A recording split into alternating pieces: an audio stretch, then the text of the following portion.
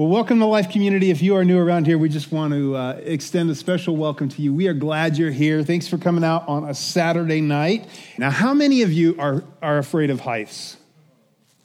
A few of you. Okay. Now, how many of you who didn't just raise your hand, you wouldn't say you're afraid of heights, but you have a healthy respect of heights? Yeah. Like you're okay when you know you're harnessed up and all that and you're safe. Some of you, anybody done any rock climbing, rappelling, anything like that? Yeah. I've done some of that growing up, and it's kind of fun. And after a while, you sort of get so you're used to being up there. But some of you have done pro rock climbing. So there's sport rock climbing, and that's what I've done a little bit of, which is you're anchored to a really sturdy anchor point, you know, like a bolt in the rock up above you, and somebody's belaying you down below. And really, if you fall, you can only fall like that far, usually.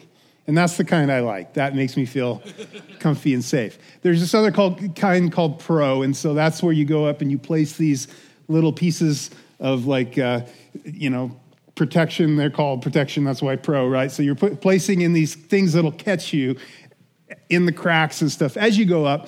And the problem with that is you have to climb past that. So you don't just fall that far. You fall however far you are from there down to that next bolt and then a little further down, right?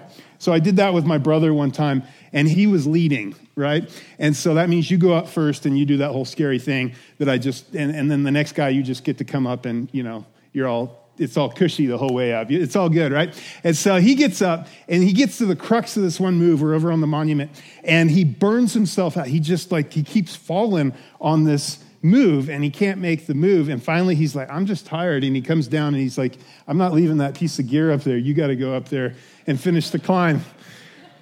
And I was like, no, but he convinces me. And so I'm coming up and I climb up this thing, and I still remembered the terrifying feeling. This is the only time I've ever done this, of climbing up above your anchor, right, that you've placed in there. Because the other thing is you're always wondering, if I fall, is it going to hold? Which my brother just proved to me it did. So I should have been okay. But I climb up above it, I reach for it, and I land it. I make the hold, right? And finish the climb, and I was like, whew. But it was terrifying.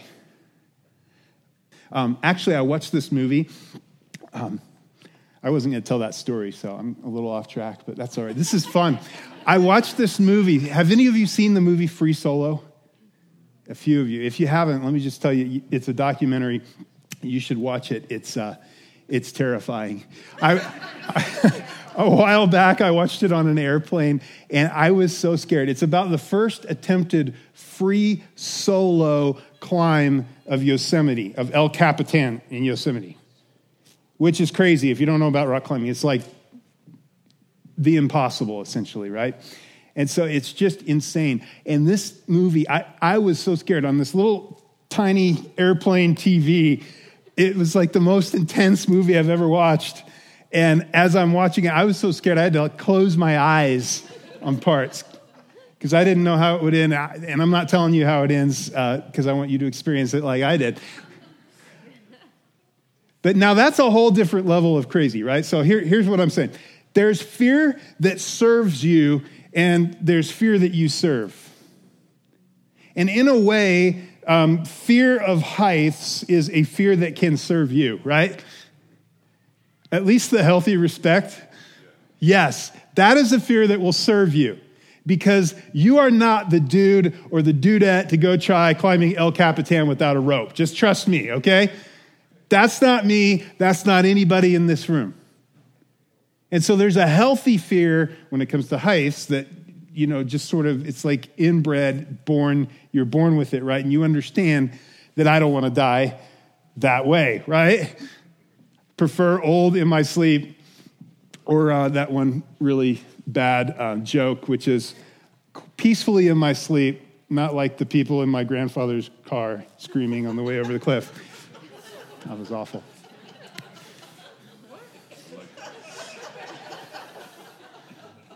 Another fear of heights joke. So anyway, there's fear that serves you, and then there's fear that you serve. And now this is different in life, right? The thing that inspires you to get life insurance is actually kind of that motivation of fear, right? Because you understand how much you care for your family. And because of that, your fear for them is that something would happen to you and then, they wouldn't have the financial means to support themselves. And so that's actually a fear that serves you in a way. It serves your family, right? But sometimes we serve fear, don't we? We all fear something. We all have fears that we end up serving. I read a short article by a leading psychiatrist who said that there's really two dominant emotions that drive all the others: fear and love. Love and fear. And these are two different things that drive us in life.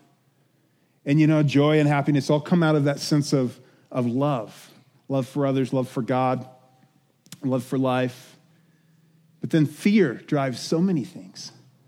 A lot of anger is actually, when you trace it down, the roots all the way down, it's coming because you're afraid of something. And somebody does something that puts a finger on that fear thing in your life, right? And before you know it, you react, you lash out in anger, fear of loss. I don't know what your thing is, but I know as I think of things I'm afraid of, I'm driven a lot, and I'm afraid of or being seen as less than, as not capable. And that's something that as I look at some of my behavior, sometimes some of the things that drive me, I can recognize that there's this fear of being seen as less than, successful or less than competent in an area. I realize there's a fear, perhaps some of you can identify with this, the fear of losing what you've worked so hard for. Like trying crazy things when you're 19 years old, going around the world, leaving everything, going around the world. It's a whole different thing than when you're in your 40s or your 50s or 60s, right? Because when you're 19, for the most part, you don't have anything to lose. It's like, yeah, I'll sell everything and go off and be a missionary, Sounds great, sign me up, right? But you get a little bit older and all of a sudden, there's something to lose now, right? The stakes are a little bit higher, it's complicated, you have a family, right? And so a lot of times I think we hold on to life and the things in our life with tightly gripped hands. We talk a lot about open hands here at this church. But we hold things with tightly gripped hands because there's this thing of fear, and I recognize this thing of fear in me of, man, I've worked so hard to get where I am, put in so much effort, and I don't want to lose that, right? Or the loss of family, of loved ones. If you're a parent, you know this, right? Because as soon as you have a kid, everything changes, doesn't it? And all of a sudden, there's that little, baby that pops out, and they didn't do anything, but you just love them. You love them so deeply. And before you know it, a lot of our greatest fears, if you're a parent, a lot of our greatest fears revolve around our kids, don't they? And the things we fear with our kids, and when we see them making decisions, when we're afraid of activities or things they do, when they start rock climbing. My brother, he's a big outdoorsman, and so he's just learned I don't even tell mom when I'm going to go do these things, right? He tells her when he gets back, hey, I was just on a search and rescue on a Black Hawk. It was awesome. I'm fine. Not before, That's good for my mom that he does that. That's advice. If you're a young man in here, be kind to your mother. Be good to your mother. I think another thing that collectively that a lot of people would say, hey, this is my thing, is a fear of being found out. Right? A fear of if people just knew the real me, would I be loved? Would I be accepted? I think it's a thing that drives a lot of us. And so what we're going to see in this account, I think, and what we want to wrestle with in this topic as we go through the scripture today is, what if we could live our lives from a different place? What if we could trade the dominant thing that we fear that drives us and produces so much angst and stress and anxiety in our lives for something that produces good fruit in our lives instead. Now, to catch you up, we're going to be in Exodus chapter 1. God makes a promise to Abraham that I will make you a great nation. And even though you're old, your wife's barren, you don't have any kids, it's crazy, I know, but it's going to happen. It's my promise, and I'm going to carry it out. I'm going to make you a great nation, and through you, all nations on earth will be blessed. So the heart of God to bless his creation and to bless humanity from the very beginning, now he says, I'm going to work out through you, Abraham. Abraham has Isaac, who has Jacob and Esau. Jacob has 12 sons who become the 12 tribes. And the people of Israel now, 70 people go down to Egypt. Basically, a big family goes down to Egypt. Flash forward 400 years, and that's where we're going to pick it up. It says this, now Joseph and all his brothers and all that generation died. But the Israelites were exceedingly fruitful. They multiplied greatly, increased in numbers, and became so numerous that the land was filled with them. Now, what I said last week is if you're just starting the book Exodus, this is the stuff you skip over because you want to get to Moses and the plagues and, all that stuff that is coming. But there's something so exciting happening right here in the opening verses of this book. Instead of just skipping over the names and all that, what's happening here is God is fulfilling his promise in a remarkable way. Because at this point, the nation of Israel just keeps increasing. Verse 8, then a new king to whom Joseph meant nothing came into power. Look, he said to his people, the Israelites have become far too numerous for us. Come, we must deal shrewdly with them, or they will become even more numerous, and if war breaks out, we'll join our enemies, fight against us, and leave the country. And so what starts as this epic fulfillment of this promise that God had made to Abraham all these hundreds of years before, now we see there's a twist. And they find themselves in the midst of God fulfilling the promise, and yet it looks nothing like they thought it would. And so last week we said, in our lives, maybe God, we had 3 maybes for you last week, and one of them was this, maybe God is keeping his promises, but you just don't understand it yet. And see, so many times the way that God works things out in our lives is different than the way we think it's going to happen. And because of that, we wonder, where's God? And we also saw last week that maybe God has you where he has you to grow you. During this time, the nation of Egypt was one nation on earth that believed they had this pure bloodline, and so they wouldn't intermarry with anyone. Besides that, shepherds were stinky, icky to them. They didn't like those people. And so they stuck them up in this, what's actually the best part of the land, Goshen, but they were away from the rest of the people, versus this family of 70 people being up in Canaan, surrounded by all these Canaanite nations like the Amorites and all these people. They would have just intermarried with and ceased to be a people group. They would have just dissolved into the people. God actually brings them down to the place where they're separated out, where he can build a nation. So Egypt becomes the incubator of a nation. And sometimes God has you in a place where he just has you where you are because he has to grow you. And the situation that you're in, you don't like it, but it's growing your character. It's growing your faith. It's growing you for what he wants to get you to. So that's what we saw last week. Now, here's what's happening here. Because this Pharaoh, this king, he says they're going to become more and more numerous if we don't do something, if we don't take action. And then really, if war breaks out, what's going to happen? They're going to join our enemies. They're going to fight against us. And what? They're going to leave the country. See, this king has this realization that this people group has become a big economic asset to them. And you just get this picture of all these conversations going on behind the scenes in the palace of the Israelite problem. We don't want to just exterminate them because they're too valuable to us, but we need to somehow make the population stop growing. And see, he begins to politically manipulate his people, and he uses fear to do it. Good thing that never happens in politics today, right? But he begins to manipulate the people and use fear to manipulate the people, that this people group is a danger to you. This people group is threatening us. We need to do something about them. We need to take them out.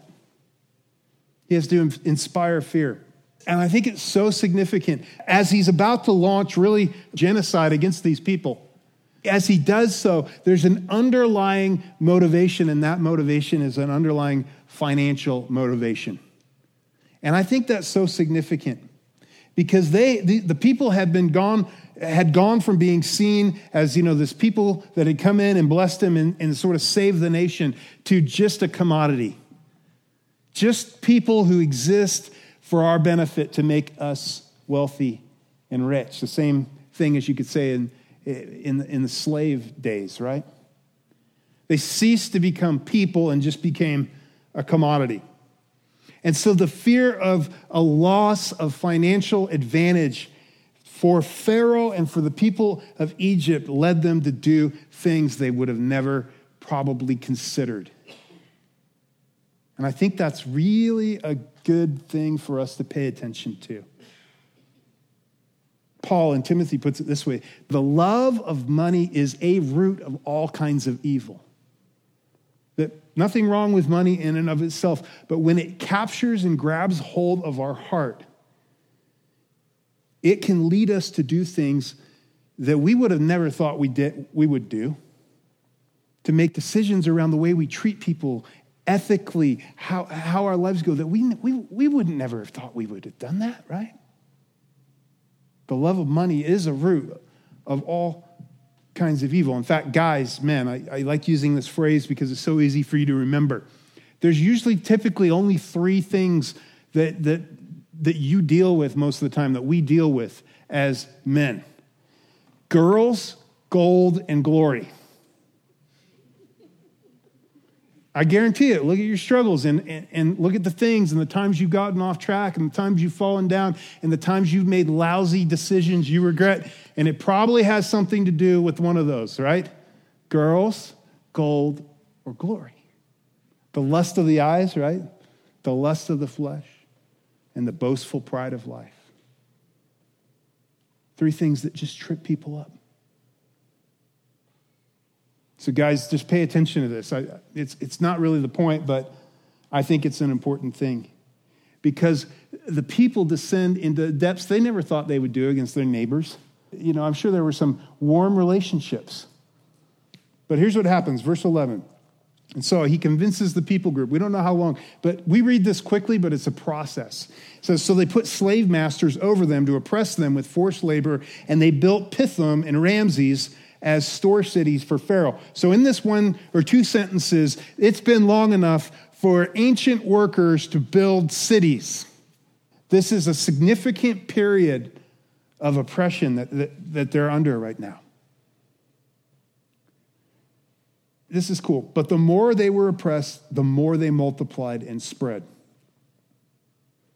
And so the Egyptians came to dread the Israelites and worked them ruthlessly. They made their lives bitter with harsh labor in brick and mortar and with all kinds of work in the fields. In all their harsh labor, the Egyptians worked them ruthlessly. In the midst of this, the most powerful, conniving man in the world and the most powerful nation in the world at this time could not successfully resist the plan of God. That should be encouraging. Because boy, he tries. Boy, he tries, but he's thwarted.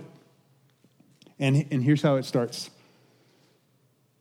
Verse 15, the king of Egypt said to the Hebrew midwives, whose names were Shiphrah and Puah, when you are helping the Hebrew women during childbirth on the delivery stool, if you see that the baby is a boy, kill him.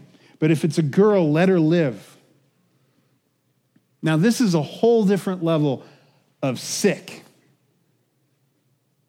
He enslaves the people, but now that plan isn't working. They keep multiplying. The Israelite problem just keeps getting worse. We got to take care of this problem. And so this is a whole new level. This is a whole new low, isn't it? This is evil. So he tells the midwives, he gathers the midwives up. And the thing about the Hebrew text is there's no indication in the text whether they're actually of Hebrew nationality or not. In fact, the text, Jewish scholars think that they probably were Egyptian, because why in the world would Pharaoh ever think that two Hebrew midwives are going to do what he says? And so we think that there's a strong likelihood that these two midwives are actually Egyptian. What's really cool is their response.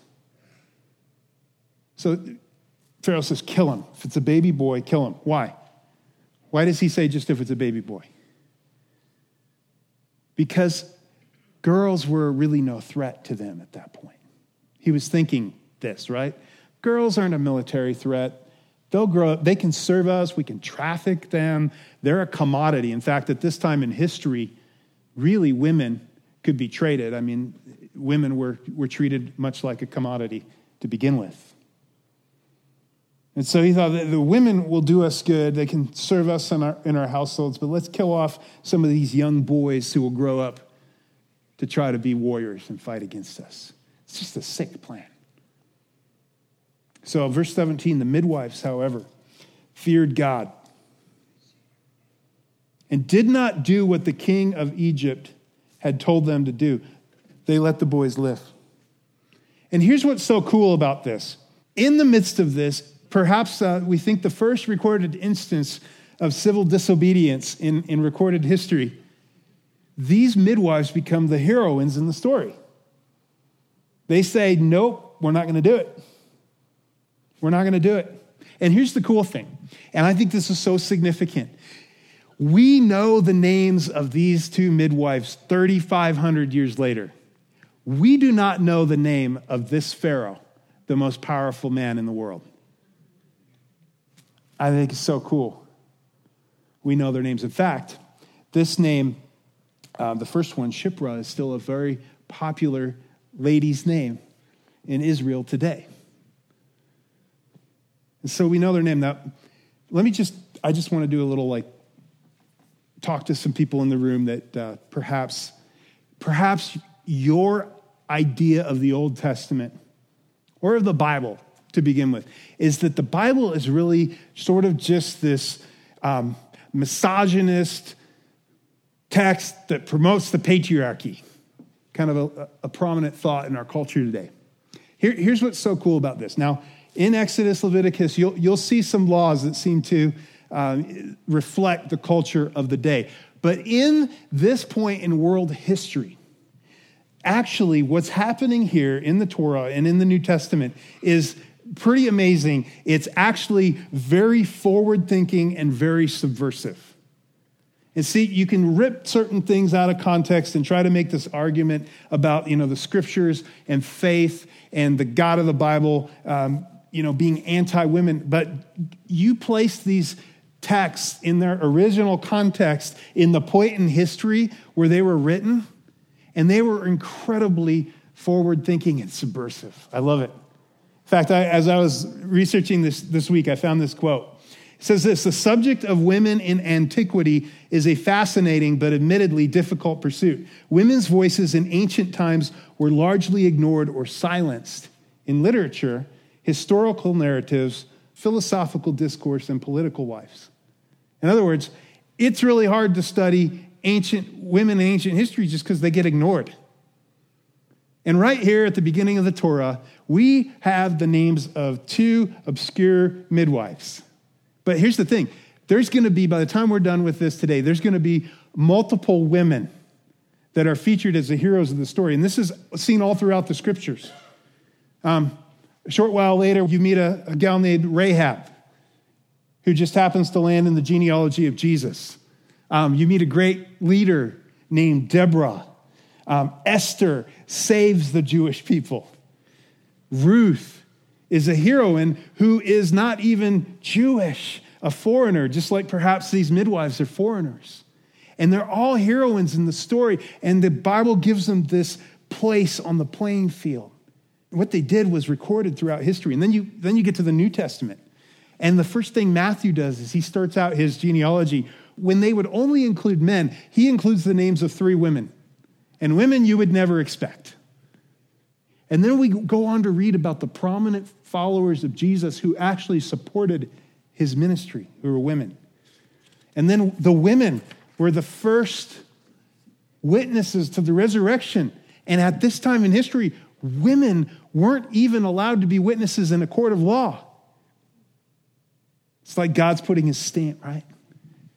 This is so subversive in the day. In fact, Paul writes, if you read through the New Testament, the Apostle Paul writes about a prominent woman apostle. He writes about women as fellow workers and leaders in spreading the gospel. He writes about Junia, that was the apostle, right? He writes the scripture that we just read it and we're like, of course. But they read it and it's like, what? In Christ, there's neither what? Male nor female, Jew nor Greek. We're all one on an equal platform. Now, he doesn't take out roles and the differences between male and female as the reflection of the image of God. No. Each one is celebrated individually. But women are given this incredibly subversive place in the culture. It's like the Bible's just pushing the envelope. When you read it, it's way ahead of its time. In fact, this is still true today in many nations around the world. If you go to a nation that did not have a Judeo-Christian foundation and look at how women are treated versus how women are treated in Western nations, that even if they're walked away from that foundation or in the process of walking away from it, they were founded on biblical principles, the difference is remarkable. The further people walk away from biblical Christian values, the worse women are treated. There's a lot of nations that you would not want to be a woman in, right?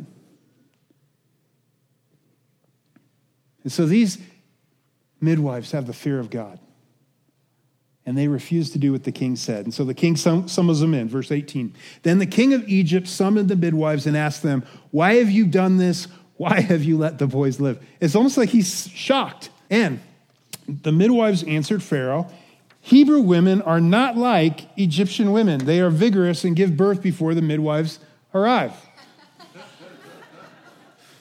So they just make up a crazy lie.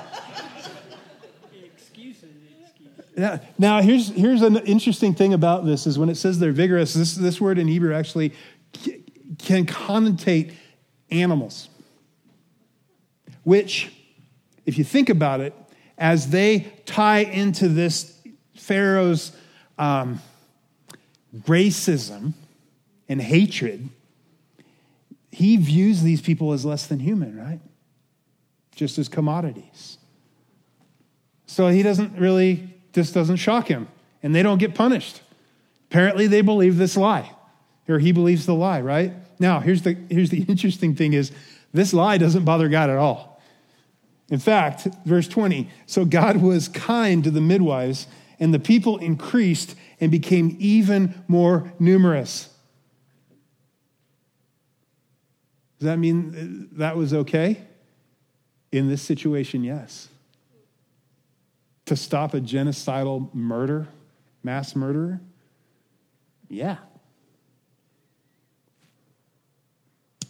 So the people became even more numerous, and because the midwives, what? Again, feared God, he gave them families of their own. And there's something so cool in this little phrase that you probably don't recognize. Like, family's good, right? We know that. We believe that. But there's some of you that just, your heart's cry is to be married. Ladies, perhaps men.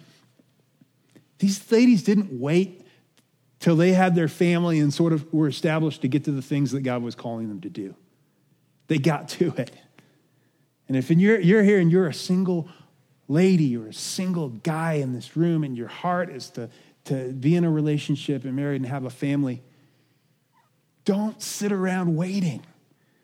Get to the things that God wants you to get to. Pursue life with everything you've got. And trust that he is going to bring that in his time and in his way.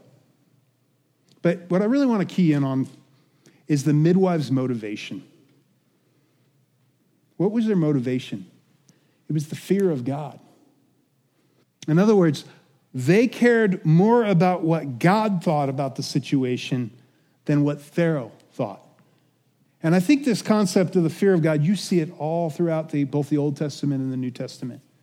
depending on your background and perhaps the family you grew up in and perhaps you know what your father was like, you may have a very skewed idea of what it means, what the fear of God means. Because the fear of God, we think of fear and we just think of being afraid, right? We think of me climbing or sitting and watching that silly documentary being scared, right? And although the Hebrew definition of the word includes that, it's much more broad than that. It can mean that negative, like dread of something or terror, but it can be positive, like worship and reverence. It can mean respect, all the way up to just awe.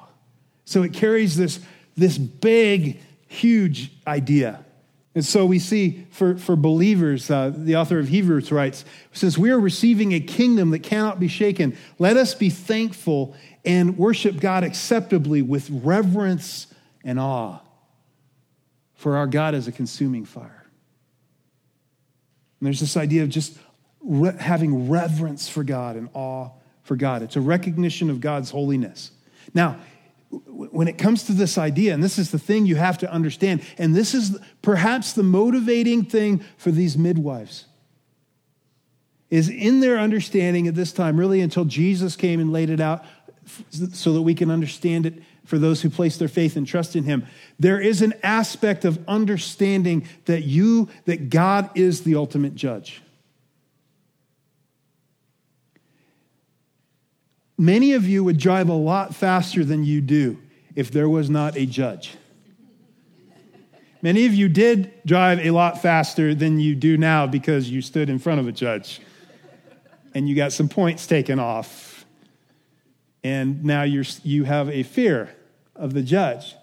And see, if there is one judge, which the Bible says, who every one of us will have the opportunity to stand in front of after our lives and give an account, it changes things, doesn't it? Changes things radically. Now, here's what we know, and here's what the gospel tells us. Here's what Jesus reveals. Actually, Jesus said this, and it's so interesting. Jesus said, don't be afraid of those who can kill the body. It's like, really, Jesus? That's what I'm afraid of. Anybody else? Yeah. That's why I don't go through the hood in the middle of the night, right? He says, don't be afraid of those who can kill the body but cannot kill the soul. He says, be afraid of the one who can destroy both soul and body in hell. It's like, okay.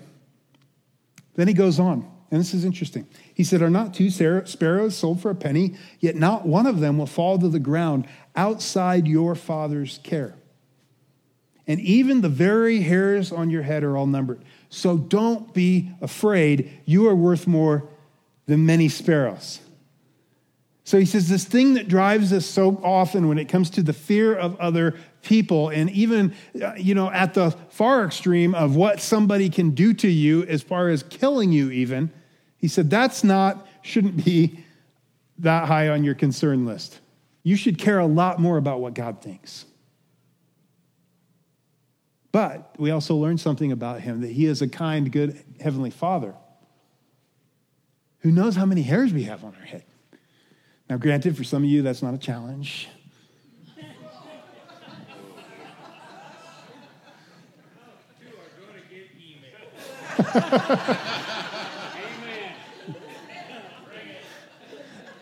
That's great. They always pick on me, so you can send them to Jason at lifegj.org. So the picture we get from Jesus, and really the concept that we see from Jesus is of our loving Heavenly Father. But the difference between just our idea of a father, the reason we're taught in the Lord's Prayer to pray our Father in heaven is because we're told we can come to God as followers of Jesus who put our faith and trust in him. If that's you and you've done that your fear is not of God as judge. Your fear of God when it comes to God is that you're going to stand in front of Christ and gosh, you don't want to disappoint him. Man, his opinion means more to you than anyone else in this world. That when you stand before your Heavenly Father, it's not a judge and a fear of heaven versus hell. If you've truly trusted in him, if you've embraced what Jesus did for you. But for you and I, there's that thing of we're going to stand before him and we're still going to give an account for what we've done, but we're going to give an account of how we stewarded our lives and the relationships in our lives and our time and what he's given and what we did for his kingdom. And what we want to hear is well done. That's how the fear of God begins to work itself out in the life of a believer. Having that awe and reverence for God that motivates us to do his will. In other words, you take God more seriously than anything else, anyone else's opinion in life. And necessarily that causes you to walk in obedience to him. Understanding that what he asks us to do is because he's a gracious Father who knows us best and desires your joy in life. That's the fear of God. And so these midwives have the fear of God. Then, verse 22, then the Pharaoh gave this order to all his people. Every Hebrew boy that is born, you must throw into the Nile. But every girl let live. You see how this evil just keeps getting worse and worse? And now to a people who never would have thought they would ever do this, all of a sudden they allow their hearts to begin to be filled with hatred and rage towards this other people group. And now the norm becomes that you can, to all the people, he says, hey, if you know of any Hebrews having kids, you throw that baby in the Nile. You kill that baby. Can you imagine that circumstance? The darkness of living through this? Systemic violence, the people's hearts were hardened. And you see the same kind of thing happened in Nazi Germany. This pattern that evil spirals. And right in the middle of this darkness, chapter 2 comes along. And we're going to move really quickly through a few verses of this. It says this, now a man of the tribe of Levi married a Levite woman, and she became pregnant and gave birth to a son. And when she saw that he was a fine child, she hid him for 3 months. But when she could hide him no longer, she got a papyrus basket for him and coated it with tar and pitch. And then she placed the child in it and put it among the reeds along the bank of the Nile.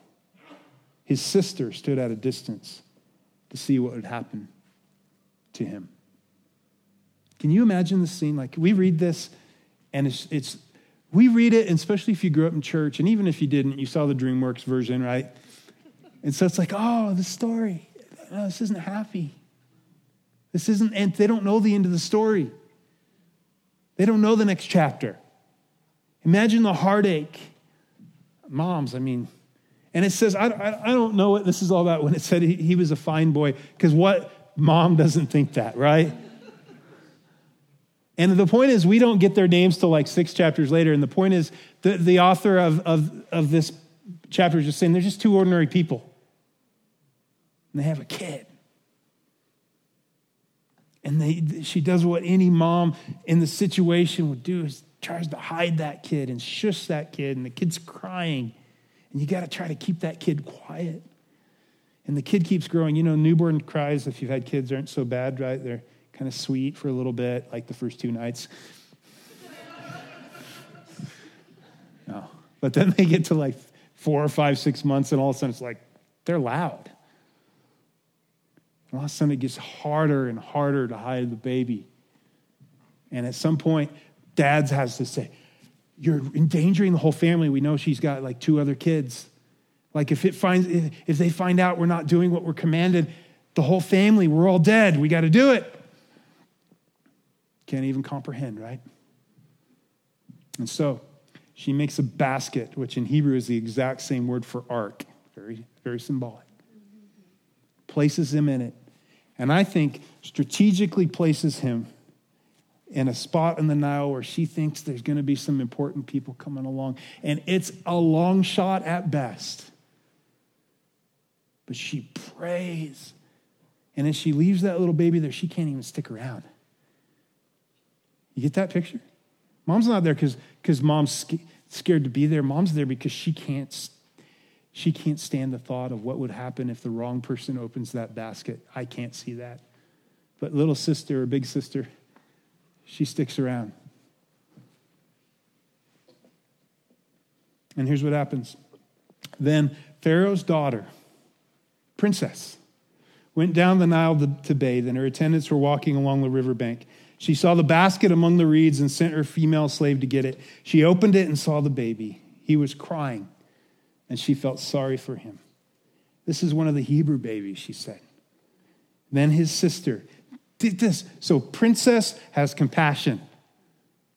Princess has compassion. Rescues this baby. Baby's crying. They're trying to soothe the baby. Sister boldly runs up. Hey, do you want me to go get one of the Hebrew women to try to nurse this baby for you? And look what happens. She says, yes, go. So the girl went and got the baby's mother. Pharaoh's daughter said to her, take this baby, nurse her for me, and I'll pay you. So the women took the baby and nursed him. Now here's what you got to understand. Pharaoh's desperate evil plan. First, we're gonna oppress them. Second, midwives kill him off. God keeps thwarting him. The most powerful guy in the world. And did you see what just happened? His princess, his daughter, is the one that God uses to thwart his plans. It doesn't get better than that. Isn't that amazing?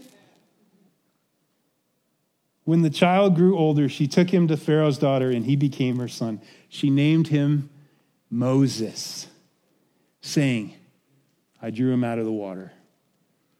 And there's the hero, right? But before we ever get to the hero, did you realize there were 5 heroines in this story?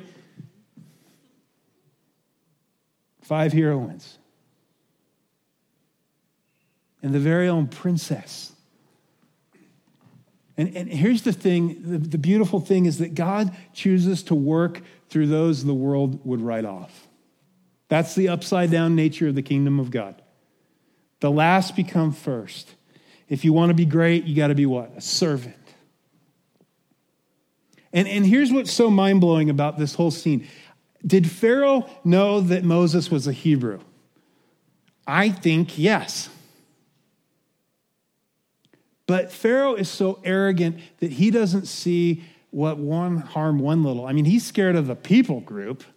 He's going to kill them off, but he just doesn't have any, what's one, right? And besides that, my baby, my princess gets what she wants, right? You see how God uses that? God uses these women. And Pharaoh, the very thing, Pharaoh just disdained the girls. Throw the boys away, they're a threat. Let the girls live. And you see the amazing part of God here is using the women in this story. Before we ever even get to Moses, He uses the women in this story to bring about the plan of redemption for his people. I've got a statement that I want you to take away. And just think about this week. What might God accomplish through the courageous obedience of a woman or man? And yes, I put that on there on purpose that way. Of a woman or a man who fears him. My little girl, so if you're like my age, we grew up with Aladdin. You remember the old cartoon, Aladdin, Disney special? Yeah, I can remember all those songs. They came out with a new one this summer, and we took our family to see it. It was great. We really liked it. It was a lot of fun. And my kids are impressed because I knew all the old songs still. But there's a brand new song on there. It's called Speechless. If you have a little girl, you probably know it. And my girl, she sang this. She loves princesses, always has, right? She's 7 now, still loves princess dresses. I think it's the coolest thing. So she got a Princess Jasmine dress from Aladdin for Christmas. She put it on, and then she sang Speechless for our family. And she gets to this one line.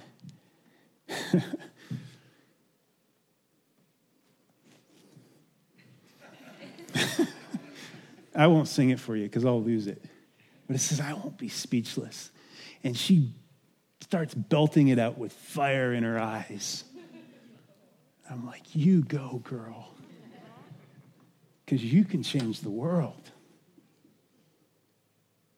You can change the world. She prayed for her grandma. I told you that story.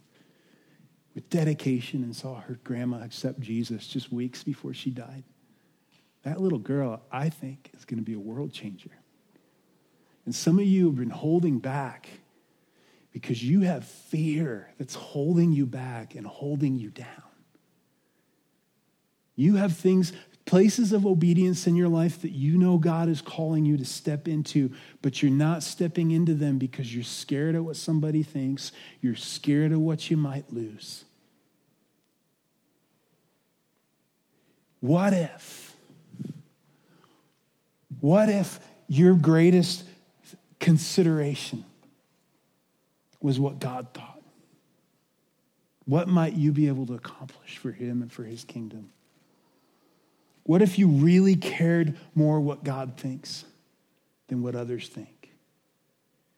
What if you could take that thing and hand it to him and say, I want to give this to you, and operate out of a reverence and an honor and a fear for you, a love for you, and put away this thing that's holding me back? What might God accomplish through you if you could really catch a hold of this? Would you stand?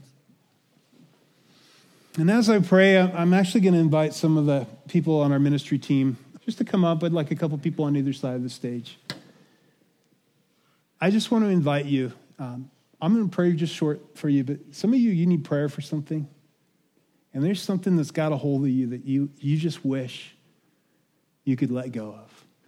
And we're going to have some quiet music playing. And those of you that need to get prayer before you leave here today. Let me pray for you. Father, thank you for my friends. I just ask that you would just show them what they need to let go of so they can step into the things that you have for them, Lord.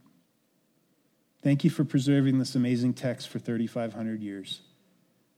Thank you for the courage of these women and the role they played in our salvation. We love you. We worship you. In Jesus' name, amen.